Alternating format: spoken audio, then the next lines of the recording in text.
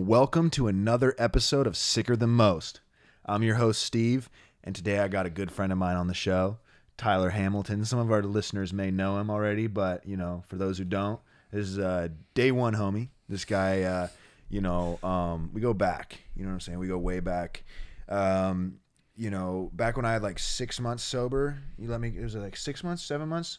I think it was like 7 months, yeah, and I was moving out of the sober living into my own apartment, and there was like a month where before I could move into the apartment, and Tyler let me crash on his couch. Trap. Yeah, the little trap house right by what was it, Bulldog Lane? Yeah, they call it the old Sin City. Sin City, of yeah, Fresno. Yes, sir. So it was the best of times for sure, the best of times. So I know Tyler's story pretty well, but I'm gonna be the tour guide on Tyler's story today. Brace yourself. I smash windows. Yes, he smashes a lot of windows. A lot of windows. Be ready. This is gonna be a sick story. He's got he's got an incredible story. He's got 2 years of continuous sobriety.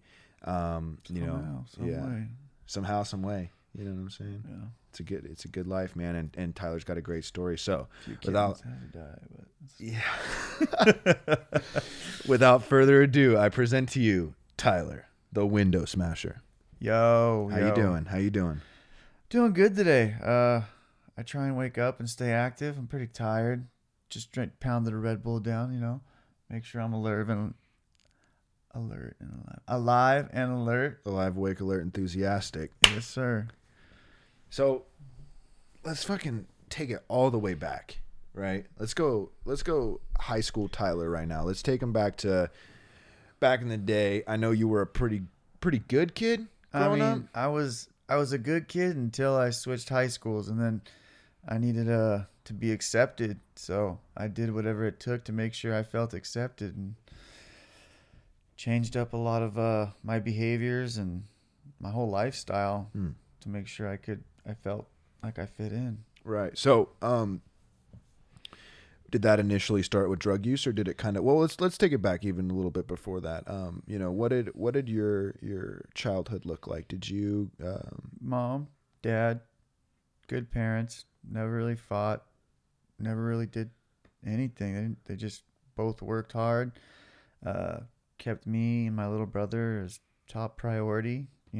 Tried to take us to church every Sunday. We'd always fight and figure out a way to say how we wanted to sleep in, and Mom dragged our ass to church and played sports. My dad was really good at keeping us playing sports year round, whether it was soccer, baseball, basketball. He kept us involved to stay busy, because I was one of those little kids that could not sit still.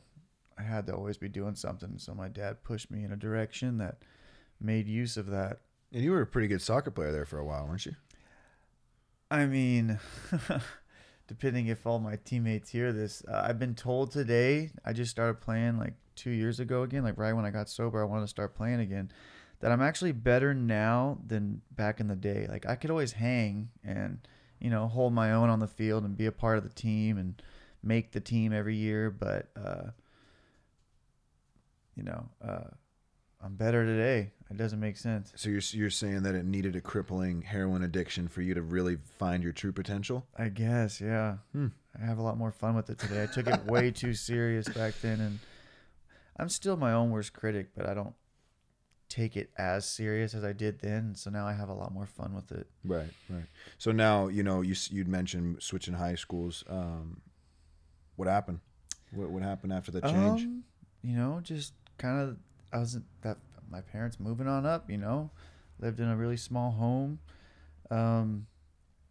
for most of my childhood, and right around 12, 13, dad took on a job, I think, that started paying more, and had an opportunity to move into a much nicer home on the north side of town, and there was no way we were going to make that long, what do you want to call that? Commute. That's the word, commute, each day.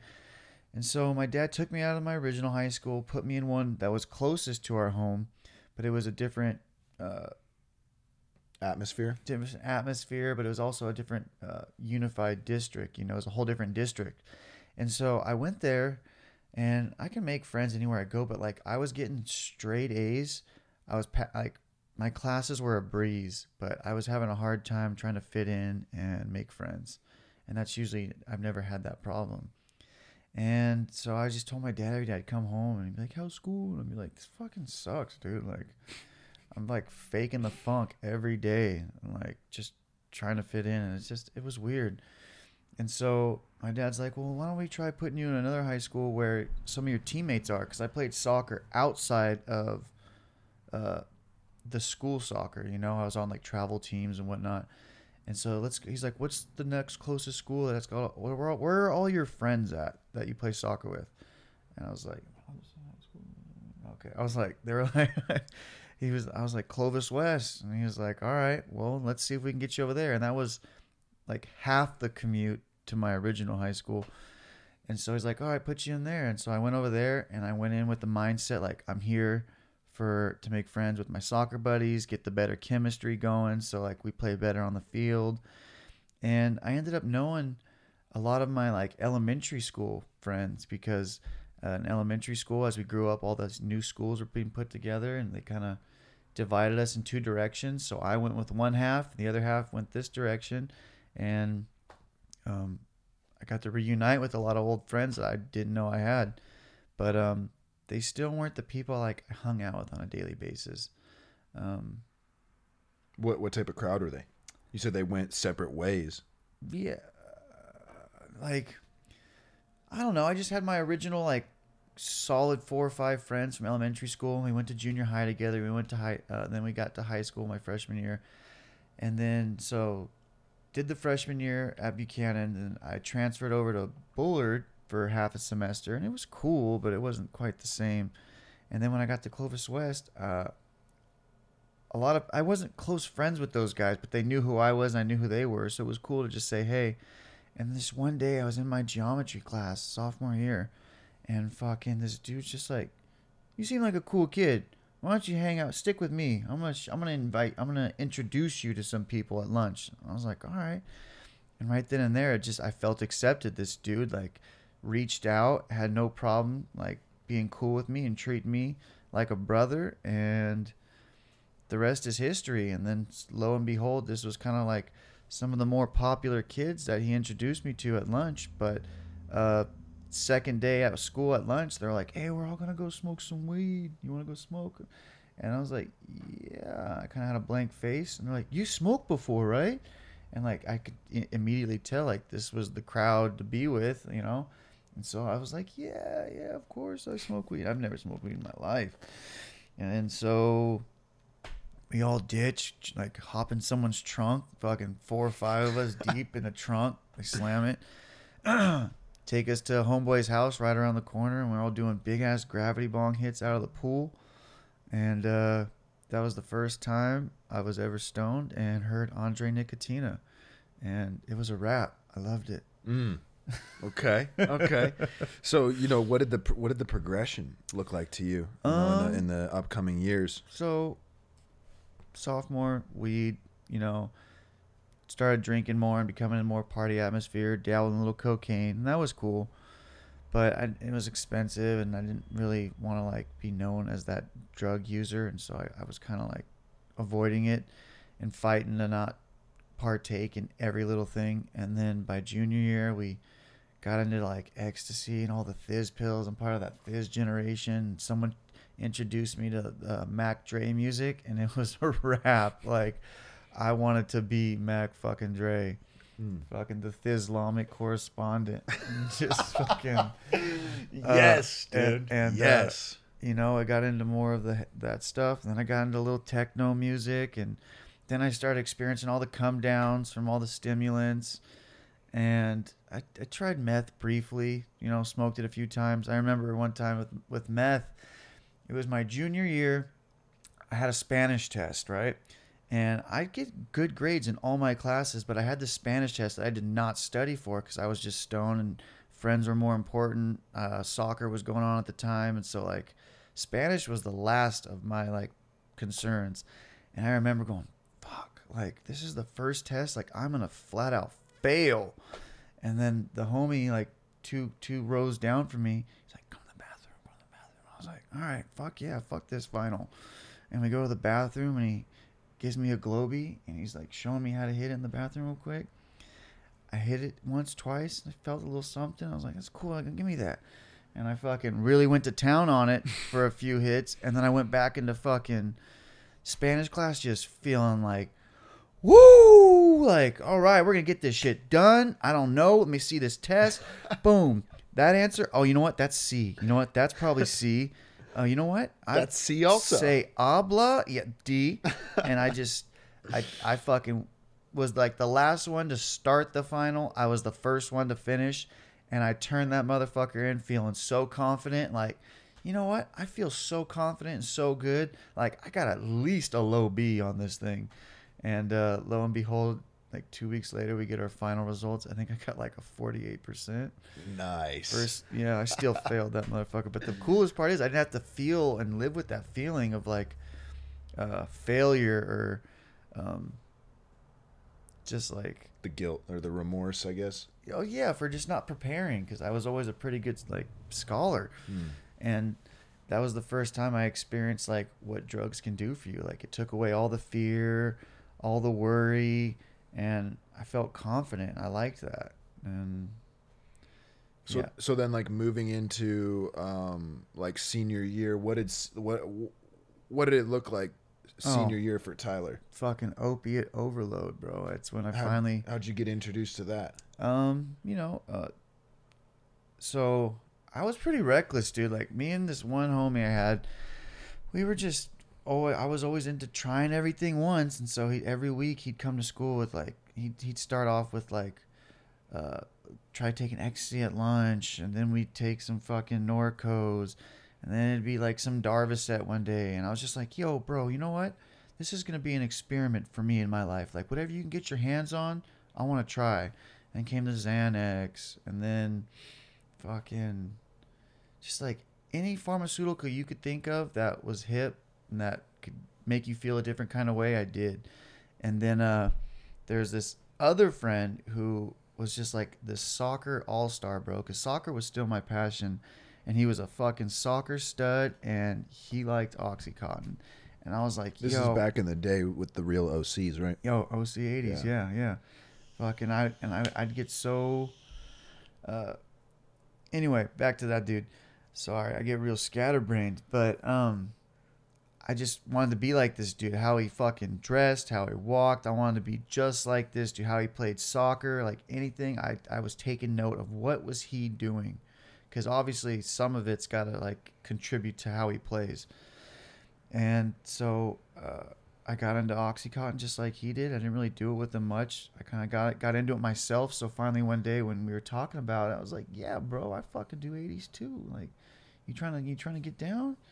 It's like, no, you don't. And I was like, yeah, man, I get down. I'll buy you a pill. You know what I mean? Trying to be that friend, trying to fit in with him. And anyway, I didn't know anything about opiates or the withdrawal. I think that's the one place that kind of like my generation failed, is like making you aware of addiction and withdrawals and all that. So specifically with opiates, right? Too. Yeah. So what did that first dope sick look like?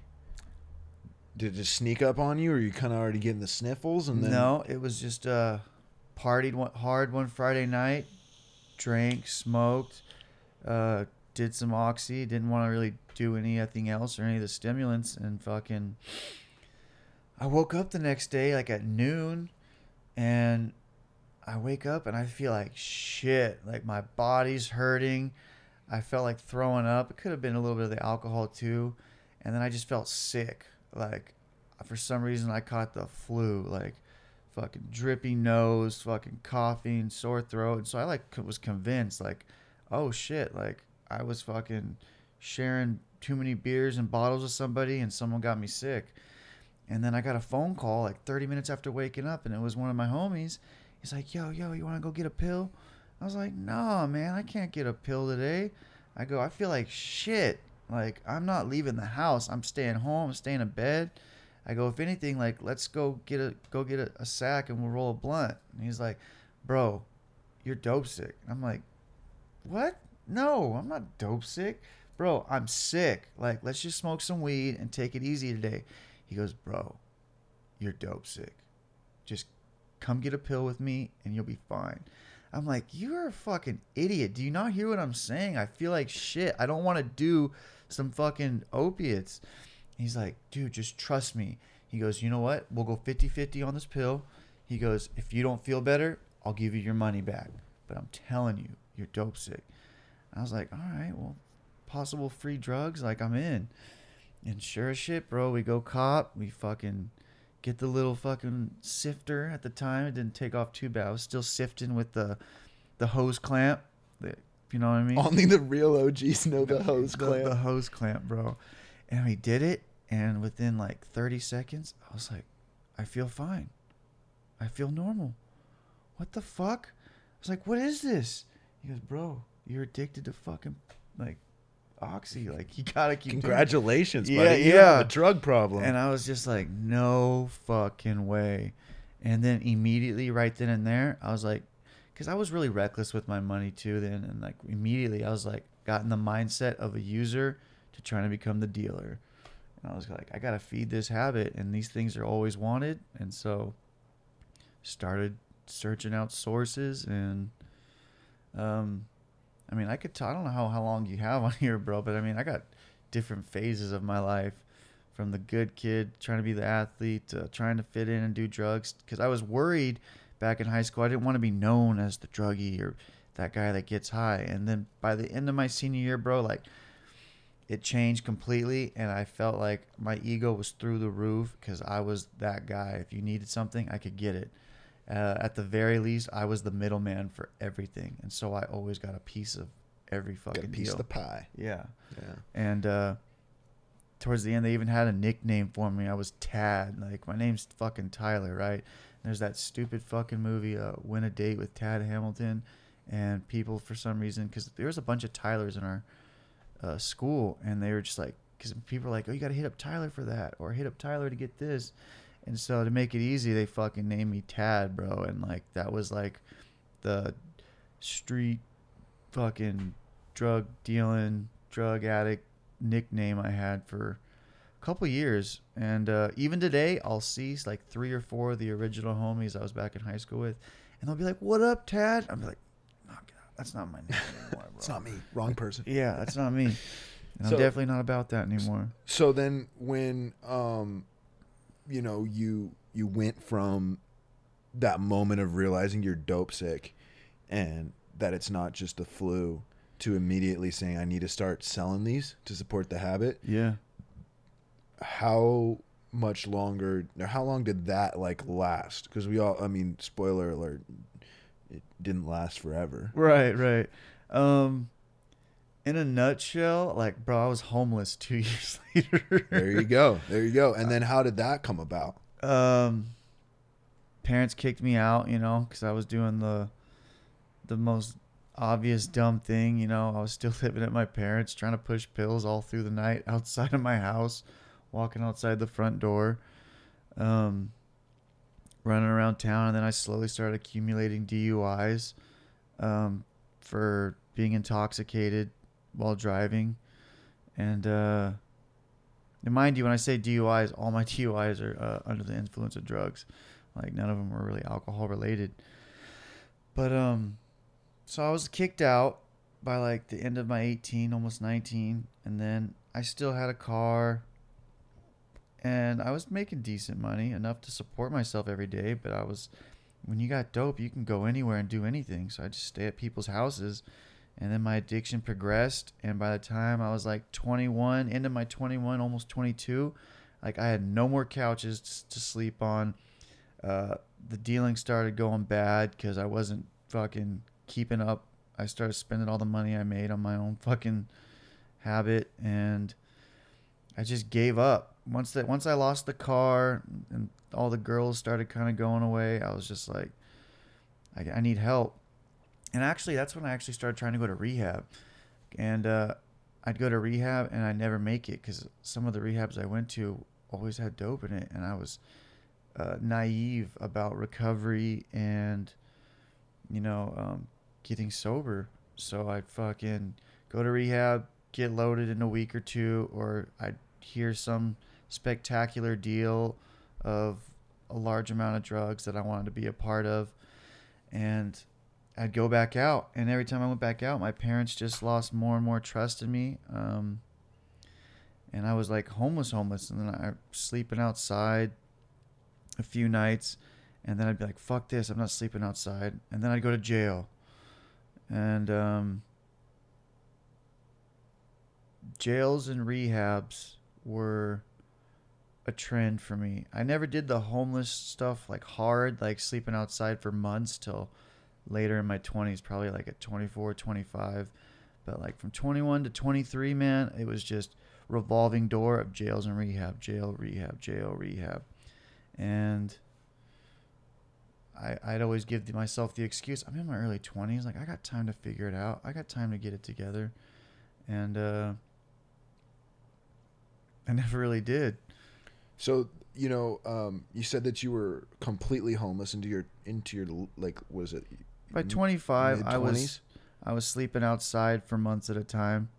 Was that because like you stopped going to jail, or like you stopped doing shady shit and you were just homeless? Oh yeah. I stopped hanging with those people that were like hitting licks and selling stolen property and fucking stuff that can put you in jail. I was like, I need to stay out, so I need to find a different way to make money and support my habits so I don't go back. Because it was all, as long as you stayed loaded, like everything else was good. So I'd see people fucking, the homeless people, like, the dirty cart pushing, stroller pushing guys with dogs in it, have money and get high. And I was like, I want to figure out what that's about. And as time's gone on, I slowly lost my own dignity and integrity and all those good morals I was instilled with as a kid. And I slowly just got comfortable fucking panhandling.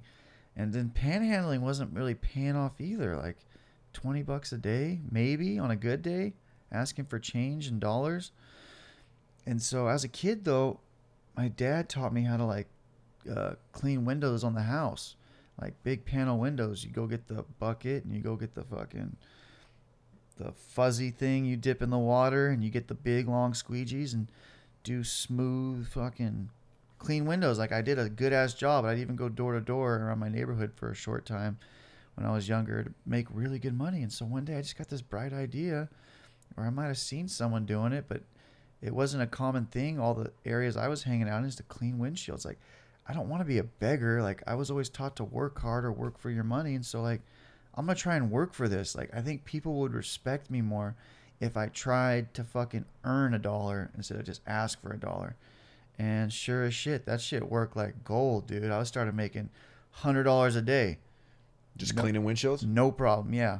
And I was so into it. It felt so good to, like, earn the money almost, I took pride in my windshields. And so I'd go find the baddest squeegees at the truck stops clear across town. Fucking steal those. The primo squeegees? The primo squeegees, bro. The best of the best. And fucking go back to my hustling spots downtown and on the west side and just start hitting Arco gas stations. Only the Arcos, because they had the most pumps. And just go to everyone. Hey, can I clean your windshield? And some people said no, and I didn't bother. I didn't like push the issue. I was just like, cool. And a lot of times they'd be like, how much? And I'll be like, 50 cents, a quarter, whatever you got. Like, and you made $100 a day doing that. Yeah, because believe it or not, I shoot the low ball number out, and then people end up giving you $1 or $2, or they'll be like, you know what, you did a pretty good job on the front. Can you hit the back too? Hey, or hit them all the way, hit me all the way around. Get the Wow. passenger, the back window, and like I do them all, bro. And then I kind of like mastered the craft of a clean windshield, and I ran with it. It made me feel okay about feeding my addiction because I earned this money. It was mine. And sometimes if people are like, I can't give you anything, bro, I'll be like, I'll take a sandwich, I'll take a cigarette. And that's how I stayed living comfortable, bro, because if I didn't get change, I'd get food, I'd get cigarettes. And that's why the cool part was that worked for me, because all the money that I made, I got to keep. I didn't have to go spend it on food. I didn't have to go buy a pack of cigarettes. I could spend every fucking penny lots of pennies on dope. You know, go find the fucking coin cash machine in the fucking Food Max, and You're good to go. good to go. So, so now, right? Moving forward in as your disease progresses and everything like that. When did it start, like getting to like an unmanageable point where you started reaching, like where you started thinking that you might need to get help? Because it seems like it's. I mean, obviously, Well, like a normal person would look at it and be like, well, that's not really living. But like as from like someone who's like been homeless before, that's a phenomenal hustle. yeah, yeah. And if you're in that, if you're in a full blown drug addiction, it's not a bad gig you got going on. But so then what had to happen before you started to realize that you might need to get help? So, I mean, I probably didn't share this part, but I used intravenously injected heroin for the first time at like 18, 19. And I didn't really stick with that. Or, I mean, I kind of did, but I'd only do it once. At that time, were you still into the OC80s? Bro, I actually only got to bang like, I think 3 OC80s my entire life. Like Wow. I was big into the fucking smoking them, and that's such a waste, man. I got to try the 80, and by the time I was like experimenting with slamming and OxyContin, I was already into heroin because it was cheaper. Like I didn't want to keep paying for that expensive ass pill, and got the slamming Opana ones too. That was actually worth every little bit, but those are really hard to get your hands on. Sicker than most. Hey, so but no, so the IV use took off 22, 23 when I started going in and out of jail, but I could never like, I was pretty, I don't want to explain it, but I was just reckless. Like I just did what I could when I could, but I first tried heroin and cocaine at like 23. And the mix, I was like, that's a wrap. Like That's the one. that is what I've been looking for That's my the whole one. life. Heroin and coke, and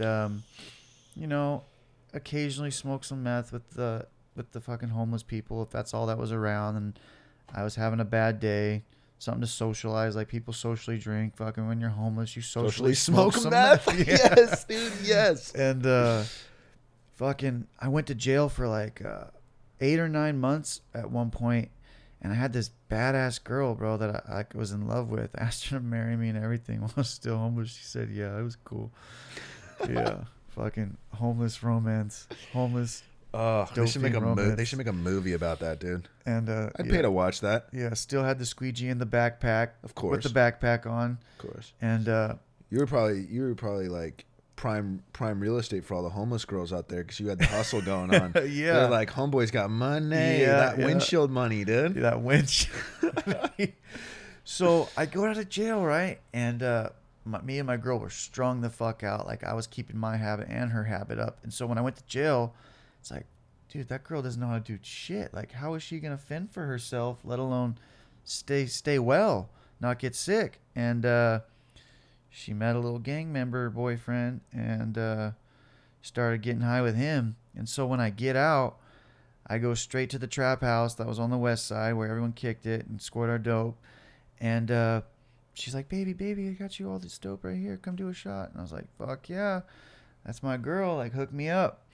And as she's cooking up the shot, she starts fucking dropping meth into my hair. I was like, what are you doing? No, You're- don't ruin a shot like that. You're messing it up. Like, what's the point? One super down, one super up. We're not even going to feel anything. That's like, it's going to cancel each other out. She's like, babe, just try it. All right.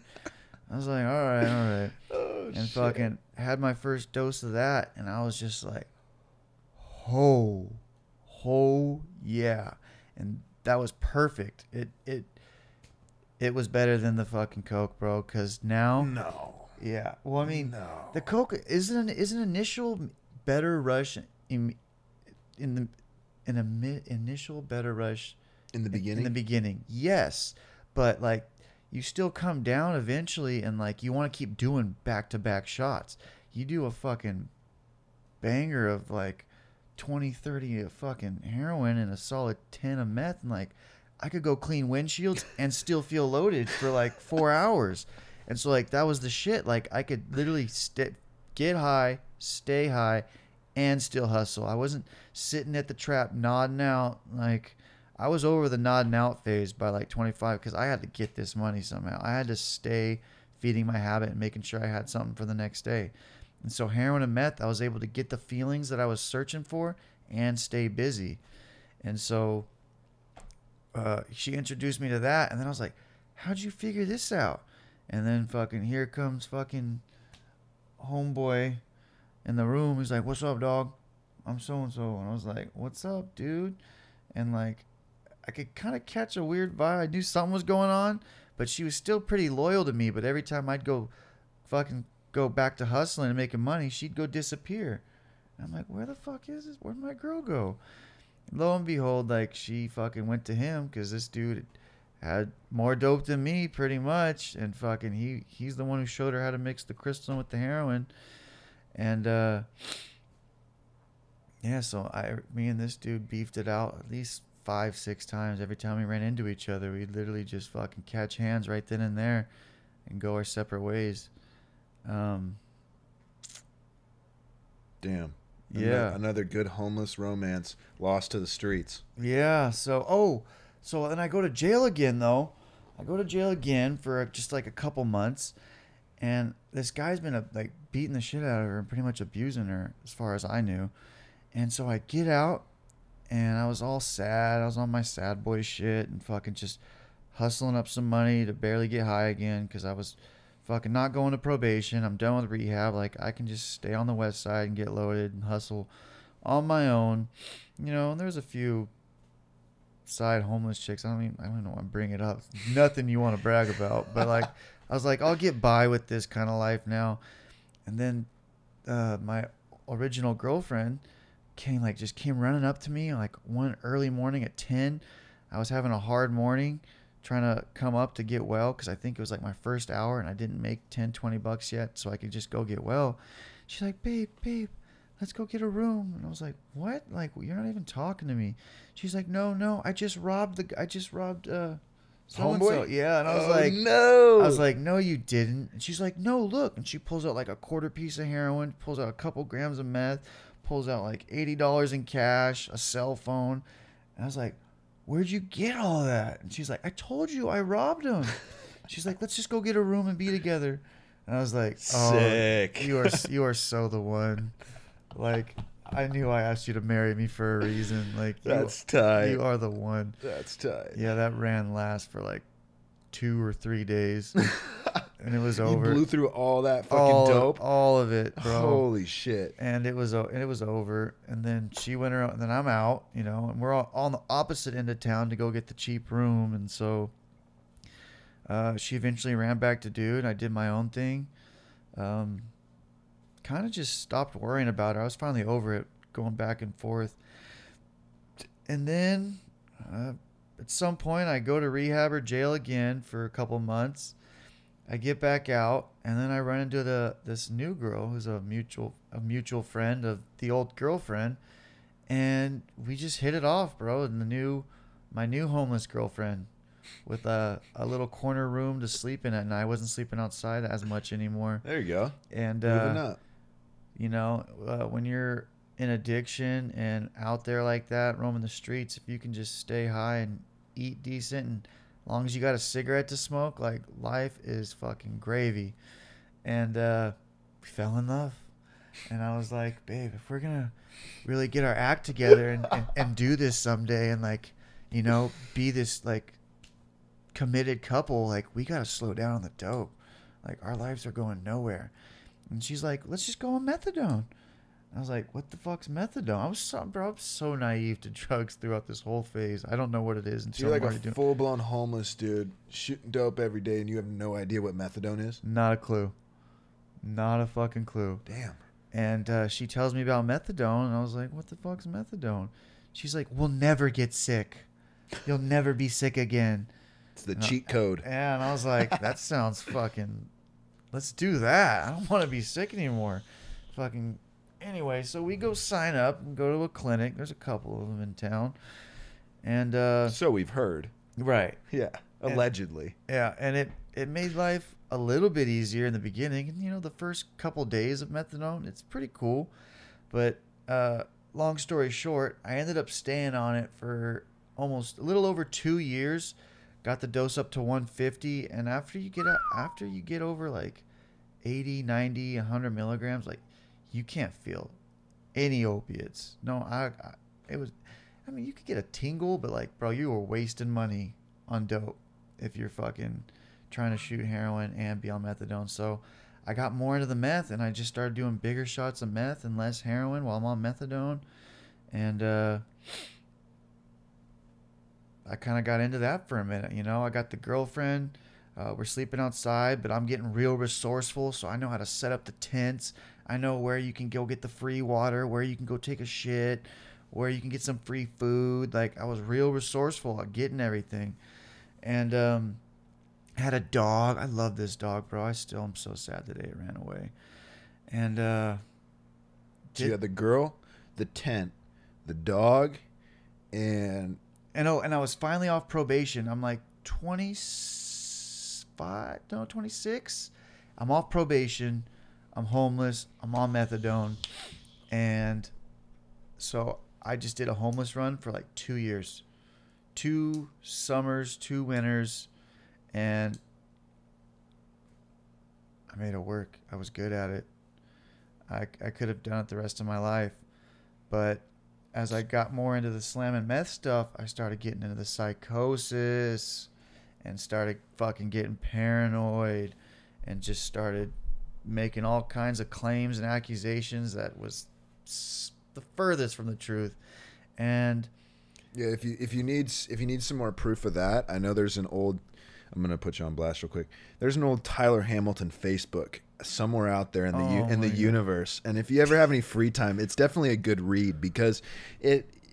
Hold on, let me see if I can find it. Yeah, if we could get a couple posts up there, that'd be tight. If you could go look that up for us. Will right the now. Real Tyler Hamilton please stand up? Yeah, because these Facebook posts are off the wall, and it just goes to show truly, like, I mean, how far we can get into our addiction, where, and specifically into psychosis. There's a lot of like mental health that like is brought out with like especially heavy meth use, and his Facebook is a perfect example of that. Now, during the time when you were in that psychosis, did you ever feel like did you ever have like aha moments or like realization moments where like all of it's fake, or did you feel like you were so far in it that like all these like thoughts and all these hallucinations and all this stuff that was just not there? Did you ever feel like it just completely was all the time, or were there ever any big like moments? I had a few aha moments. Yeah, I look back at them now and know it was God, and I finally had the biggest aha moment at the end, right before I turned 28, I'd say. I'll tell you about that, but I found the homeless Facebook. So it says, the governor of California and the president of the United States of America is willing to let a homeless person like me be raped and murdered in exchange for millions and billions of dollars. Thanks everyone for your help and support. I'll be pushing a shopping cart up and down First Street or Blackstone, or usually I'm downtown, but I'm willing and ready to leave today if you are. And of course, I'm the best boyfriend partner you'll ever have. Yeah. When was that? This says July 7th, 2017. Now, did you at the time you thought that like people were out to get you, or did you feel like that? Oh, like yeah. I mean, like that the government was out to get you, like you said, like the governor. It was me against the world. Okay. And then I start making accusations of calling my family a bunch of crystal dealers. So you thought your straight edge family was selling meth? Yeah, underground with a bunch of because there's underground tunnels in downtown Fresno, and I thought the governor and the sheriff are all in cahoots, fucking smuggling drugs and running fucking prostitutes and drugs down there, and that's why Fresno's such a big meth capital. And I can't control the governor of California or the fact that the president cut a deal with my dad to take my life in exchange for The millions. president. Who? How'd you think the president? Because it was just like the only way they could get away with all this is like the next higher up. And so it started with like parents and police chief, and then it was like, well, the police chief couldn't get away with it if fucking the the head county sheriff wasn't involved. And if the head county sheriff and the police chief are involved, I mean, the governor's got to know about it, so the governor's got to be in on it. And if the governor and the whole city's in on this, then like the president's got to know a little something about this. And Like, was this all figments of your imagination while you just sit there and just shoot meth and come up with these things? Or did you feel like people were talking to you? oh, full on talk. I had this convinced point in time. My dad like felt real bad for me one day, and he told me I could sleep in his trailer. Like he had like one of those travel trailers at the back of his house one night, so I could get some rest, and he was gonna feed me and all that. And for some reason, I wasn't tired at all. When I recall this, I mean, and granted, this is just what I remember. I was not tired, but my dad brought me into the house for just a few seconds, let me eat a bowl of food, gave me a glass of water. I drank the full glass of water because I was thirsty. And then he goes, you got to go to the trailer now and go to bed because I'm going to bed. And I was like, all right. And I'm thinking I'm going to go in the trailer and just fool around and kind of plot a plan of how I'm going to get out of here and go get high. And I remember laying down on the bed. Granted, this is the first time I've actually slept on a real mattress in many years. And I just passed out. And then I wake up, and within a day or two go by, I was using again, and I just started hearing voices. Like I could hear my dad's voice. Like, you know, when you have like you hear people talking to you, like your conscience. Instead of hearing my conscience, I was hearing other people, more than one, and it just slowly accumulated. And I was convinced that like my dad drugged me with some water, and had some surgery done to where I got a microphone in my ear. And anyway, so that's how I was hearing voices, and I could hear the president. I used to have this vision, bro, where I could hear the police chief wearing a Batman cape in his underwear in the fucking like his official office downtown, and like he was like weighing out drugs and like making deals with my dad, like trying to negotiate prices on this pure crystal meth. But that's a whole nother like segment, bro. Like Maybe we'll have to get it's pretty detailed. the little psychosis story series going. You know, sicker than most psychosis. Yeah. So, you know? oh, the aha moment. Let's get to That's right. the recovering Yeah. point. So, I'm going to the methadone clinic. I'm trying to taper now on my own because like the girlfriend finally ran away with some new meth dealer, just like the other one. You know, run away with the guy with more dope. But I had my dog, and I was like, I'm cool. I got me and my dog. I took care of this thing. It was like a long, white, like weenie dog, but it was like a Chihuahua weenie dog. It was just long, white, short, and fat. And I loved her. I named her Beluga, like a little beluga whale. And so I had this dog my almost 2 years. And so I'm sleeping right behind the methadone clinic because I'm tapering. I'm getting a little sick every day, and I want to make sure I stay close.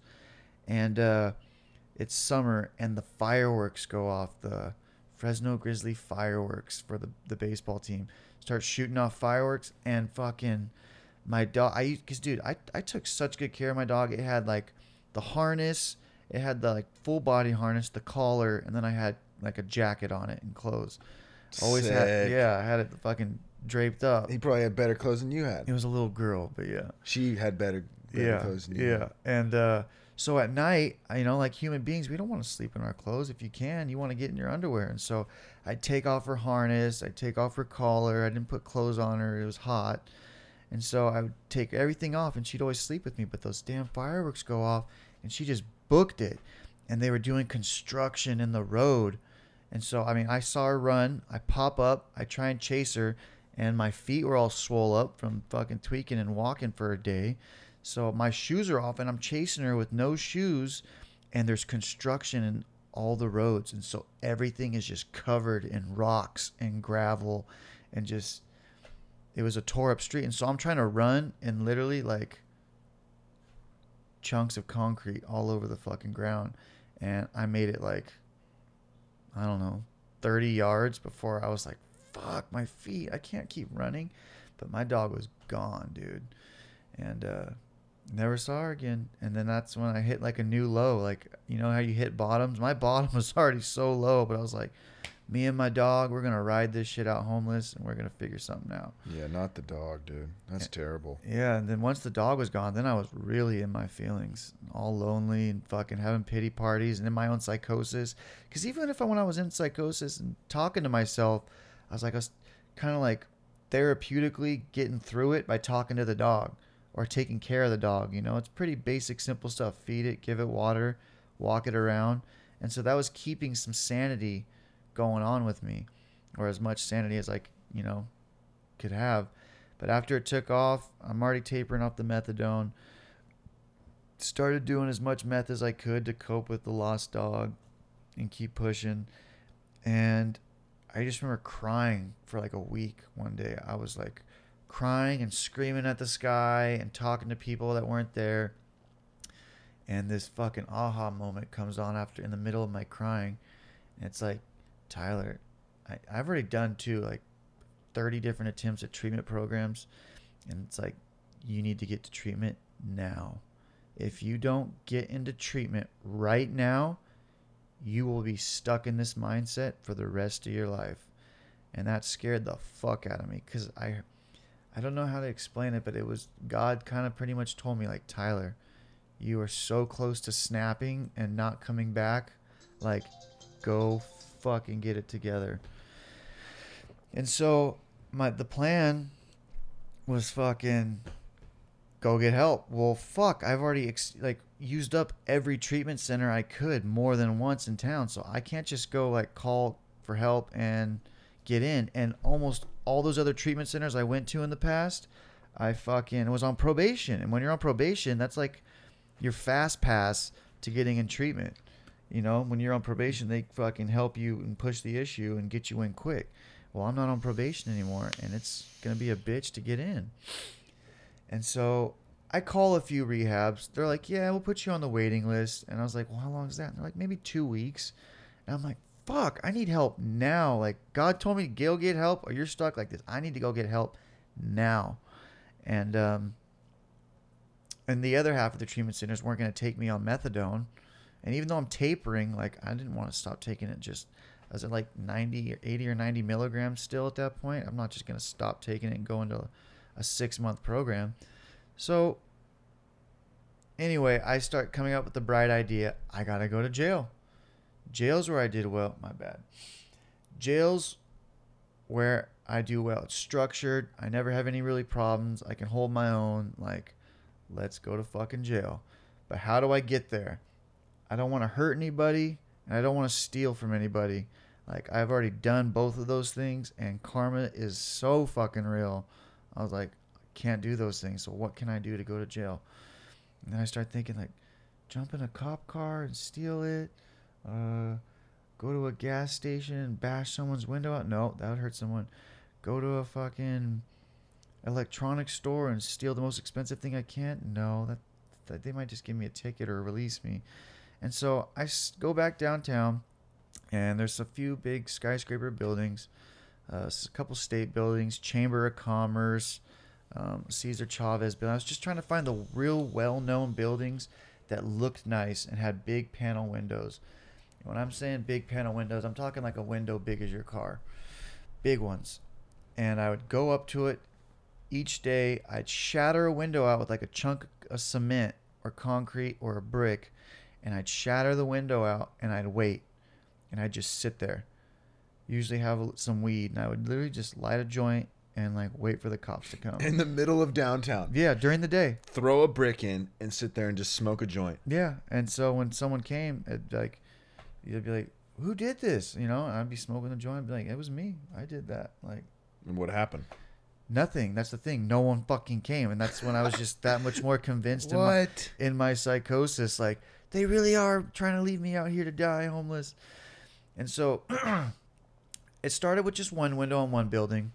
I don't know what building it was, but as I did this each day, I would try and go pick like a more like well-known building, like a housing authority or a fucking county building. I started going to bigger and bigger buildings and knock a window out.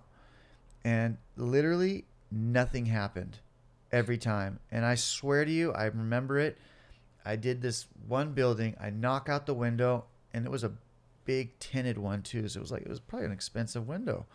And I knock it out. I go up to it with a stick, with my squeegee actually, and I start fucking knocking out all the corners of the glass to make sure like that window is fully knocked out. Like not just a hole in it, like we're knocking all the glass off this motherfucker. And I look over to my left and there's a cop sitting in his car staring at me, and then fucking the light changes and he drives off. And I was like, what the fuck? Maybe they were out. Maybe like your dad was in cahoots with the sheriff. Bro, it was the most mind-blowing experience of trying to get help and proving a point and just being pretty fucked off in the head. So what happened after that? Like, oh, well, then I finally was like, you know what? If these cops are really out to fucking do this to me, I'm going to go to the Fresno police headquarters right across from the courthouse downtown, and I'm going to knock their fucking windows out. And then, you know what? I don't plan on going to jail, and I already know they're not going to arrest me, but I'm going to make sure that they fucking know I know about them too. Like, just some sick state of mind. And so it was like a 3 o'clock in the afternoon. It was like 2 or 3 weeks before I turned 28. And I shatter the fucking windows out. The front entrance door windows with like a big old chunk of cement. And this was the first window though I knocked out. I did it. And I look around. There's only like 1 or 2 people even around me at the time. And I was just like, fuck, I did that. And then instead of sitting there, like I just did a slow pace. I didn't sit that one. I just did a slow, like casual, like, you know, like when someone does something and fucking act normal. So I shattered it out. I looked at it and then I was like, act normal. And I just walked real slow off to like the library right across the way. It wasn't even like 20 seconds, bro. And I had these 2 big old buff detectives, because they were in street clothes, but they had the fucking badge on their neck with the chain, just tackle my ass. And they were bro, like I swear to God, they did like a little WWE on me. I know everyone says they like choke slammed you. Like I know everyone says that like the cops can be harsh sometimes, but no, like they like I'm already on the ground. I'm not resisting. I'm like low key happy I'm getting arrested. And they're like jumping on me with their knees still, like, stay down. And I'm literally trying to turn my head just to be like, explain myself. And no, we said stay down. Don't move. Knee. Slap his hand. And dude, it was the middle of fucking summer and I was on the fucking blacktop. And I had a fucking wife beater on, some dirty ass shorts, and I think flip flops. Like, I was burning. There was a part of me when I went to jail, I had a burn mark on my arm because this shit was hot. It was over 100 degrees. Damn. And they're just burning me on the blacktop, holding me down. Don't resist. Anyway, so they asked me why I did that, and I'm screaming and crying at this point. Fucking, everyone's out to kill me. Everyone's trying to rape me. Fucking, I know about what you guys are doing. And they're just like, what the fuck? 5150 this kid. They 5150 me, held me in there for a day, take me to jail, and then release me. And I was like, no. How in the fuck am I going to get released? I knew it. Everything, all this psychosis was true. Like, they must all work for my dad and the president. And then I go back to the west side. I fucking was miserable. Go to someone I frequently cop off. I was like, bro, it's like 11, 12 at night because they just released me. I was like, let me get a nickel. Let me get a rig. I'll get you in the morning. He's like, yeah, bro, yeah, for sure. Like, I was good for it. That was the cool thing. People always knew I had money, so I could always get it because they knew I was good for it. And so I go run around to a Johnny Quick, and there's another dude like 10, 20 feet from me doing a shot. Another dude smoking his rock. And I'm just going to do a shot and go to bed. And I did my shot. And I start making a little mat to lay on with like a small like garbage bag of clothes that I was carrying. And some police pull up. So this is like 24 hours after I got released. I'm doing this. The police pull up. And they pull up right in front of me with their lights on and high beam me. And I'm sleeping. I'm in a dead not moving, laying down, sleeping, and there's two people next to me out in the open public, getting high. And I'm looking at them, and I'm looking at the cops, and I'm looking at them, and looking at the cops like, what the fuck? Like, why are you fucking with me? And they're like, you Tyler Hamilton? And I knew after so many times being arrested, I don't gotta say shit. So I just start packing my stuff up. I start getting up, rolling up my mat. And they're like, are you Tyler Hamilton? I'm not repeating anything. I'm not responding. I'm not telling them shit. I'm just getting my stuff and I'm going. And finally, I got my bag in my hand, my mat in the other hand. I'm about to walk off. And then they fucking draw their guns. Don't move. We know who you are. Don't move. And I'm like, fuck, I didn't even say anything. And they're like, we know you're Tyler Hamilton, blah, blah, blah. And I mean, I have to really think about it. I don't want to take forever, but I finally, like, I caved or something. Like, they said something that sparked, like, to piss me off. And then I was like, no, you can't fucking do that. Even if I was, like, I don't remember, but I somehow told on myself by something I did or something I said to make it confirm that I was the Tyler Hamilton they were looking for. And they said, don't move. They throw me on the car. They search me. Fucking, we have a warrant out for your arrest. And I was like, you don't have a fucking warrant? I'm not on probation because I'm used to having fucking VOP warrants, you know? And they fucking took me to jail. I never left that time. So I go to court, like, within the 72 hours. They take me to court, and the DA is looking at me. He's like, dude, did you really do this? And I was like, yeah. He goes, why? And I go, because I need help. And he's like, what do you mean? He's like, I'm a homeless drug addict. I need help. And he goes, all right, well, he could really care less, honestly. He was just chopping it up, bullshitting with me. He's like, we're going to get you out in like 27 days. You're going to get out of here in 27 days and be on 3 years felony probation. And I was like, no, I don't want that. He's like, dude, for what you did and breaking all those windows, like, you won't get a better deal than this. I promise you. And I was just like, I don't care. I want to stay in jail. He goes, what? I go, yeah, I'm a homeless drug addict. I'm still on methadone. I want to stay in jail. He goes, why? And I go, because I can't get into any other treatment centers, and this is where I do best. This is where I get the most sober and start getting my mind right. He's like, all right, well, that's kind of an odd request, but let me go talk to the judge. Comes back like 20 minutes later, and he goes, we'll get you 8 months in county with 8 months probation. And 8 months in county jail is only 4 months because you get like double credit or some shit like that. So I ended up doing 4 months in county and just 8 months of probation. And when I was in there, I'm telling all the homeboys my story, just like I'm telling you guys right here today. And I was still getting my methadone. And this was like the best decision that has ever happened, because I don't know if I would have gotten the amount of sobriety and clarity that I have today if I didn't do this. And so I'm telling all the homeboys my crazy story. And they're like, damn, dude, sounds like you really want to get clean. And I was like, yeah, I do. That's why I'm here. And they're like, no, you're not. You're full of shit. And they're like, you need to leave. And like, we want you to like roll your shit up and get out. And I was like, what? Like, I've never had problems in jail. Like, what's wrong, guys? Like, what do we got to do? We could, we'll handle it. Let's do it. What's the problem? And they're like, you're a fucking little bitch ass liar. And they said that word bitch. And I was like, whoa. I was like, what are you saying? And they're like, bro, you tell us all that crazy story about how you're trying to get clean. You're losing your mind. People are after you. And you're still taking your methadone. If you're really that serious and you need every day to count while you're in jail, quit taking that fucking methadone every morning.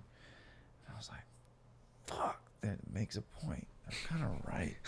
Good point. Calling you out. Yeah. And so like they kind of saved my life. This small group of fucking homies in there called me on my shit. And then, when they called me a little bitch ass liar, I was like, I ain't no bitch. Like, I don't need that methadone. Fuck that methadone. And at the time, I was tapering every day, and I was like at 40 milligrams or so by then. But I was still feeling it every day. Feeling like shit. Even just a milligram a day, bro. Yeah. Fuck. Yeah. Makes a little bit of a difference, I don't wish it on anybody. So, next morning, methadone comes. Everyone sees me walk to the window. And I'm like, fuck. And I go out there. I'm like, I'm done. And they're like, no. And the lady, they literally, bro, those methadone people, they want you to stay on it. Yeah, bro. Stay on it. Criminals. They were like, no, you really need to take this. we really suggest you do. If you don't take it, I was like, I heard there's a waiver. You guys have a waiver I can sign? I'm done. Quit calling my name every morning at fucking 6 in the morning, waking my ass up. I want to sleep. I don't want to take it. And this lady tried to like pull me aside and counsel me for 5 minutes and telling me about how I should take it and how I need to take it. And I was like, no. And I fucking, where's the waiver? She pulls out the waiver. I sign it. I go back in, tell all the homies because I'm wanting that acceptance back. And I got it. And they're like, good. And they fucking were cool with me ever since. I didn't sleep for 6 fucking weeks. Every 2-3 days, I might get like a half hour of sleep. And it just, my sleep pattern slowly progressed from there. Another 2-3 days of fucking insomnia and fucking feeling real agitated. The physical wasn't as bad as I thought. It was the mental part, and like your body kind of just can't stay still. And half hour every 3 days, another 3 days, hour, another 3 more days, hour and 20 minutes, another 3 more days, hour and 40.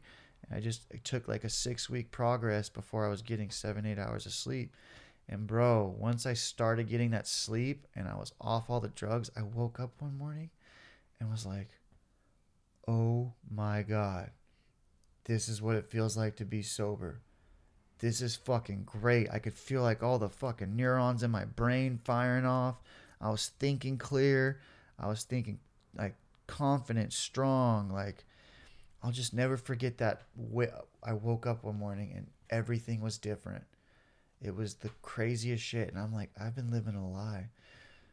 Because even when I was on methadone, I'd go a few days, maybe even a week at some special moment in time where I didn't do anything except be on methadone. And I thought I was clean. And I was like, oh, this is clean. Like, I could do this maybe someday. Just be on methadone.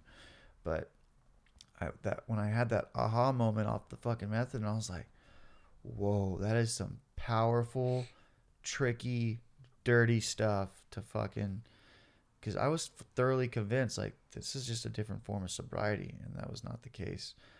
Once I started thinking the way I was, it was like, I want to run with this. Let's see what happens. And so, yeah. I wish I could say that's when I got sober and stayed sober, but... What was the final time from going to jail and getting off the methadone to when your sobriety date of, was it 118? 122. 122/18? So I had like 3 months, a little over 3 months, because like after I got off the methadone, I think like the first week or two there was dope coming in the jail and everyone was getting high, and so I partook for a minute. And then, I was reminded again about, hey, you're here to get fucking sober. Like, don't disappoint us and fucking make us think you're a bitch ass liar. Like, stay sober, bro. Be strong. You don't gotta fucking get involved with all that riffraff like everybody else. I was like, you're right. And so I kind of had some positive reinforcement and encouragement to stay sober in there. And I ended up pulling off, out of the 4 months, like, just shy of like 100 days. I think I had like 110 or something when I got out. So I get out and I was working out after I got sober. That was the only way I was able to cope with being off that methadone, was fucking exercising, eating as much as I could, just getting healthy. And I get out on a Monday morning. I go straight to probation. I started making these mini goals about how I'm going to get into a treatment center because I know I'm going to be on probation. So I'm going to get fucking to the top of the wait list because I've done this routine before. I knew I was going to get some help now that I'm on probation. And so I show up Monday morning at like 8 o'clock because I got released super early. And I go to my PO. Never heard of this guy before. And I'm like, yo, I need help. I need a treatment center ASAP. Like, I'm a homeless drug addict, and that's the whole reason I went to jail. I need help. And he's like, man, are you? You're a drug addict? He goes, you look good. You look healthy. You even worked out in there, huh? And I was like, yeah, I did. But I still need help. I'm a homeless drug addict. And he goes, come back tomorrow. Just figure out somewhere to stay and come back tomorrow, and we'll get you somewhere. And I shit you not, from a Monday to Friday, I showed up at probation from 8 when they opened till 4 o'clock when they closed. And every day my PO just kept pushing me off. Like, you're fine. He just kind of like trying to give me some like counselor reinforcement. Like, just call your family, call your friend. And literally, I did. And no one wanted to help me. I had this one friend, dude, who just had my back from day one. He let me stay with him that first week because he knew my story. He knew I was sober. And he got me through that week. But then I told my PO, I was like, I can't keep doing this. Like, my friend is not going to let me just live with him. Like, I need somewhere to go or I'm going to be sleeping downtown any day now. He's like, yeah, yeah. He just didn't take me seriously. So after Friday, the office closed. I was like, all right, this motherfucking PO has no idea who I am or what I'm about. And so I go back downtown to the west side of Fresno and I fucking just get as loaded as I can. And for being healthy, you know, when you're super sober and healthy and you go around all your old using friends, everyone's trying to hook you up and get you back on their level of being strung out. So I literally had just all the meth and heroin thrown at me. I fucking drank a bunch of alcohol. I'm not even a huge alcohol fan, but I was drinking, smoking, staying up all night, every night. And then I show up Monday morning to my PO. No sleep, high as a kite, loaded, fucking still got a fucking joint in my pocket. And he pulls me in and he's like, oh my God, what happened to you? And I was like, I told you, dude, I'm a fucking homeless drug addict. I need help. He goes, oh man, we gotta help you. We gotta figure out what to do with you. Fuck. I was like, yeah, and I was like, at that point, I was just so sick of that lifestyle and pattern. I wasn't even gonna get mad if he violated me and put me back in jail, because like at least I know I could get sober again and have somewhere to sleep, have some food coming my way, just the basic amenities that I needed to stay sober and sane. And within like 24 hours of my PO seeing me high that next Monday morning, I think he got me into a treatment center Tuesday afternoon. It was a little 90-day program, and I stayed sober from that day forward. Got into that treatment center, did the 90 days, and I just did everything different. Like, because as much knowledge as you might think you know or have about sobriety, like that don't mean shit. If you're a newcomer, like you need to fucking shut up, listen, and follow the fucking rules. And so some like basic rules they had, like after 9 o'clock at night when you're in treatment, like don't go out inside and smoke. And out of like the 10 guys in the house, it'd be 9, 17, and there would be 8 of the 10 outside smoking. Well, I was one of those 2 inside. Even though I wanted a cigarette, I didn't go outside and smoke because the rule was not after 9. I wanted to try and just do things right. From the simplest rules, fucking clean the bathrooms when you're fucking done. Make sure to always clean your dish. Don't just like throw it in the sink or give it a quick job. Like fully clean your shit, All those dumb rules in rehab that you don't think make sense or these are fucking stupid. I see why they're implemented today because I was one of those few people that followed those fucking rules, and I think I'm the only one still sober today. Well, now, do you think that those rules are in place because, like, oh, by washing your dish, you're going to stay sober? By not smoking out past 9, you're going to stay sober? Or do you think the reason why, following those rules gave you a firm foundation in your recovery today is because you, for once in your life, you were able to get out of Tyler's will and get out of the way that Tyler wanted to do things and the way that Tyler wanted to run the show. And it got you into a place of accepting help and, trying to do things a different way. Well said. I mean, I don't even think that deep into some of the things I did. I just knew I fucking tried doing it another way. Yeah.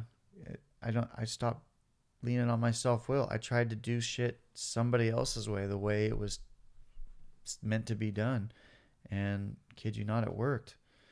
And so you went to the 90-day program. Uh-huh. You got out. What did you do when you got out? Do sober living, outpatient? They fund you for 2 to 3 months of sober living, and Man, I would have wished I was on parole, because fucking if you're on parole, they'll fund you for a whole fucking year. And so I only had these 2-3 months to like get my shit together, and I was scared, but I was confident. I followed the rules. I made it out of there. I was healthy because all I was doing was exercising and eating good. And I wrote this letter without even intentionally meaning to do it. I like made a small list of goals by kind of like, I wrote my aunt this letter, right? That said, like, my aunt, I'm so sorry for all the shit I did. I'm so sorry for smashing the windows, because one of the buildings I smashed was her fucking business, like downtown. Oh shit. Yeah. And so I apologize for that. And then I was like, you know what? This time's different. I feel different. Like, I'm gonna go to sober living. I'm gonna complete this program first of all. Then I'm gonna get to sober living. Once I'm in sober living, I'm gonna get a job within the first week. I'm gonna be so driven and determined. I don't care where it is. I'm gonna get employment. And once I get employment, I'm gonna start working on the fucking DUIs and get enrolled in the DUI classes that I have to do. And I'm gonna complete my outpatient class. And then hopefully, mom or dad will like talk to me again, because they blocked their numbers. They didn't answer their phones, and if they did and they knew it was me, they just clicked it right up, didn't say nothing. And I did, that is a lie, because I wrote my mom a letter, and she actually wrote me a letter back. We still didn't talk on the phone, but she wrote me a letter in treatment. That was nice. I knew that they still loved me, just from a real far, far, far distance. And I shit you not, I wrote all that shit down, and that's exactly what I fucking did.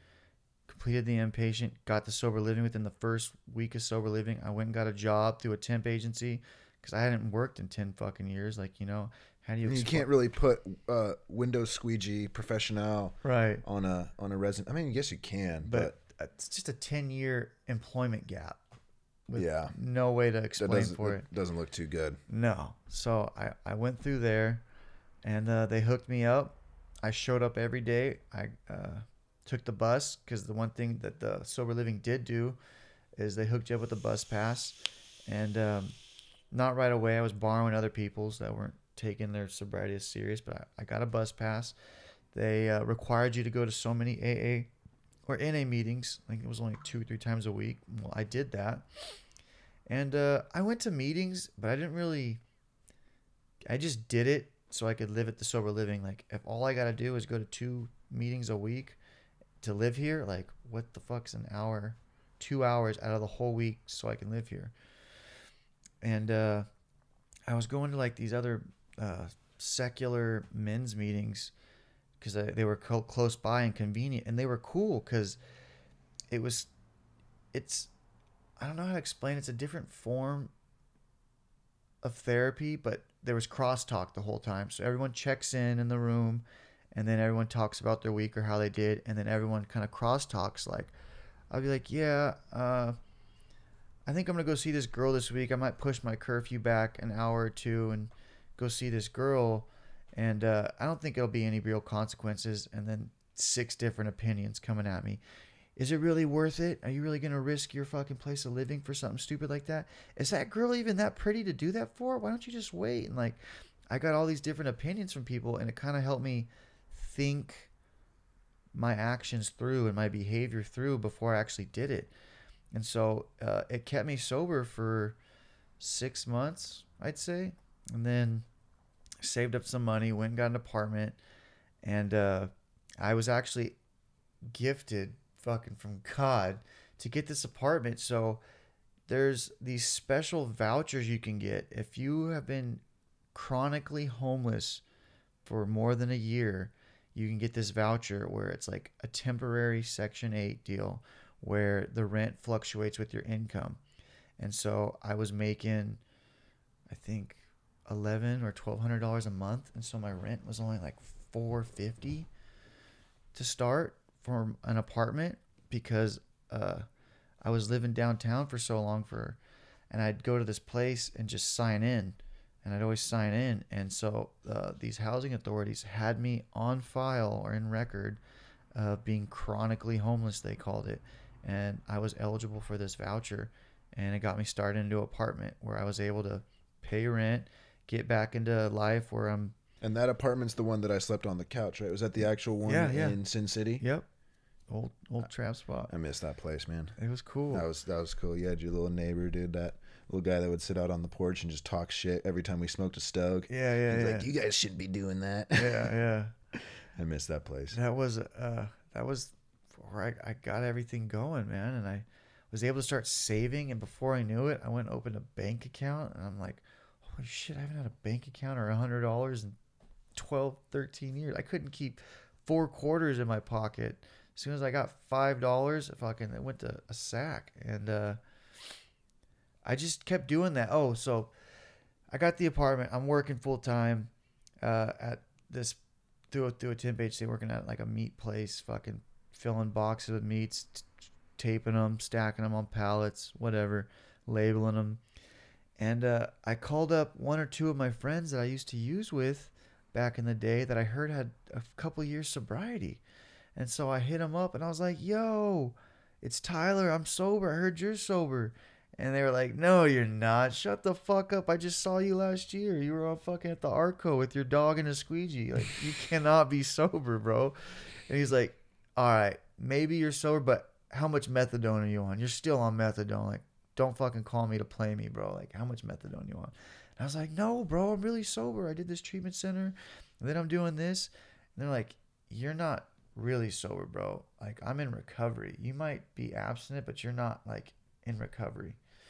And then I was like, what the fuck? Like, I was so upset and mad and hurt that I reached out to these friends that I used to kick it with, and they weren't fucking with me. And so he's like, because he, like, how he knew, I guess, I wasn't on his level of recovery was he goes, what meetings you going to? Who's your sponsor? Who you been hanging with? And I'm like, I didn't have any real solid friends that I could name. I definitely didn't have a sponsor. And I didn't know where any good meetings were. I think I named one, but I didn't like know where they're at. Like today, I can name them all over town. And so like I started to go to meetings out of spite, these AA and NA meetings out of spite, because I was so mad at this fool. Like he didn't think I was really with it. So I was like, I can do that too. I'll go to these fucking AA meetings, see what this shit. Show you, dude. Yeah. I'll recover. Yeah, and I went, and it was a little lame in the beginning, but I just kept coming back because it gave me hope, bro. I heard this just not too long ago too. I'm slacking. I just kept hearing hope, and it kept keeping me coming back. And hope is hearing other people's experiences. You just heard that? Yeah. 2 fucking years, and I hear what fucking hope stands for. Like, oh, I used to hate when people said that at me. I'd be like 30 days sober. You know, they drag you to meetings when you're an inpatient. Yeah. And it's like, I get my hope in these rooms. Yeah. Hearing other people's experience. And I'm like, shut up, dude. Yeah. You're talking to homeboy in the back of the meeting the whole time. How are you hearing anything? Yeah. But it's true. So it's true. I did that, and then I was in this deep paranoid schizophrenic state at the end of my addiction. Like, I've always been real good with the women before my addiction, and so like, but after I got to that state, I was like, no one's ever gonna fuck with me again. Like, I'll be lucky to just be single and maybe get a dog someday. And so I go to these meetings, right? And they're kind of lame, but there's some, pretty girls to look at. There's some talent for sure. There's a few potentials, and people started talking to me like a normal human being. Other men started respecting me and shaking my hands, fucking smiling at me. Girls were kind of smiling at me and winking at me, and I was just like, all right. Like, I can get behind this. Yeah, this is kind of weird, but like, I'm used to having nothing and no attention and no one around. And so that's kind of between here and hope, man, and just being able to feel like I might have a chance with a female, like, because now I started taking care of myself. I used to just not care even when I was sober. But then I was like, you know what? I got to make sure my hair's fucking, got a haircut, got a clean t-shirt on when I go to the meeting. Like, I want to make sure I look good too. And lo and behold, like, I started respecting myself and caring about who I am more and more through going to these rooms. And then it took me like another month or 2 before I took the sponsor thing serious. But I heard someone share one day, and everyone's experience is different, but I heard this dude share, and as soon as he was done, I couldn't hear the rest of the meeting. The whole meeting, I was like, that's my sponsor. That's my sponsor. I need him to be my sponsor. That is perfect. He's old, he's retired, and I'm sicker than most. Like, I need this dude to fucking answer his phone all the time, because like I was worried about getting a sponsor that has a life that's really full and busy, to where like I'm sick. Like, I need someone to answer their phone any time of the day, so Could I have can a crisis. right. And so I was like, I need to get someone who's retired, who's got a lot of sobriety, and I can relate to in one way or another. And this dude had exactly all those like ideals that I was looking for. And so I was like, that's the dude. And sure as shit, I went and asked him. He took me on. I was riding a bike and taking the bus still. This dude started picking me up, taking me to meetings. I met a few guys that were in this like men's group I was going to, and then I started getting rides from these other guys and taking me to meetings, and I just started making going to meetings and kind of like fellowshipping afterwards a priority. And this is something I've always wanted to share about in meetings or tell people, but I never remember, but like how I did it. And like I got numerous friends. I don't even have enough time to hang out with everybody anymore. But I was so desperate for connection and community that what's accepted in a normal society, you know, like if you're not invited to go to dinner with a group of friends, or invited to come hang somewhere afterwards or anything like that, like you don't invite yourself. Like, that's rude. Or like, yeah, if you don't get invited or you're not asked what you're doing later tonight, like, then obviously they don't want you there, right? Well, we alcoholics and addicts are pretty selfish and self-centered still. And so like I was reaching, thinking like I was so desperate to fucking have community after meetings and stuff. I'd be like, what's everyone doing? You know, I'd be searching for the next move of, you guys are dope, everyone's sober, like what's all you sober cats doing? Oh, we're gonna go play some basketball at the fucking park. Or another night, these guys would be like, I would try it slow first. They'd be like, oh, we're gonna go to dinner. I'd be like, oh yeah, where? They'd be like, oh, this Mexican place, it's good. I'd be like, oh yeah, what do they serve? Like, I would just keep asking questions until they invited you, right? I'd be like, well, where's that at? What streets are that? Oh, how you getting there? You know. And there'd be those times where I did get invited. So finally, I was just like, you know what? I was like, can I come? You know. And it's uncomfortable. It's a little awkward, but I don't think if you're going to the good meetings, you're never going to get told no. No, you can't come fellowship with us. No, you can't come eat like in Mean Girls, you can't sit with us. Yeah, like that's just not how it is. Like, so in recovery, it's different, man. Like, if you're not invited or asked to partake in like an extracurricular activity or go out and hang, like, do not hesitate to fucking just be like, yo, I'm interested too. Or like, I'm trying to tag along. And it worked. And I was in. And as soon as I did that, it's uncomfortable. You sit there with a fucking big table of people. You don't know anybody, but like, you just got to break through that uncomfortability and look someone in the eyes and practice. You know, how are you doing today? I'm doing okay. I mean, I'm Tyler, and who are you? Oh, cool, man. Like, and I still, to this day, even 2 years later, like, if someone introduces themselves, I'm going to ask you your name 10 more times. Like, I can never remember you off the first handshake. And if I don't think normal people can do that either, too. Okay. Well, I feel out of place when I do that, but I'm sicker than most. Yeah. And so is there like, you know, we're coming towards the end of the episode, but I'd like to get your kind of insight on this. Is there anything in like out of, you know, you kind of already touched on a lot of like good like suggestions for people, you know, who are getting into sobriety, but is there like one big kind of, I don't know, tip or piece of advice that you would give to someone new who's struggling, or someone who's got some time who's still struggling? Well, I mean, yeah, I don't want to break it down and give you too many, but like I guess to keep it simple, Like, what's the biggest, most important kind of piece of advice that you would give to someone? let someone else make decisions for you. Every decision I ever made fucked me off. Let someone else make your decisions. Is that like going towards a sponsor? Yeah, no, for sure. But like, even if he's not available, somebody with substantial amount of sobriety. And the cool part is, you tell them what you want to do, like where you want to go or where you're trying to hang, or what kind of lifestyle you might be trying to live, and run it by them of what you want to do. And every once in a blue moon, they'll agree with you. And so then you'll realize, okay, so after work, I can go to the meeting and then stay out till 10 o'clock with this girl.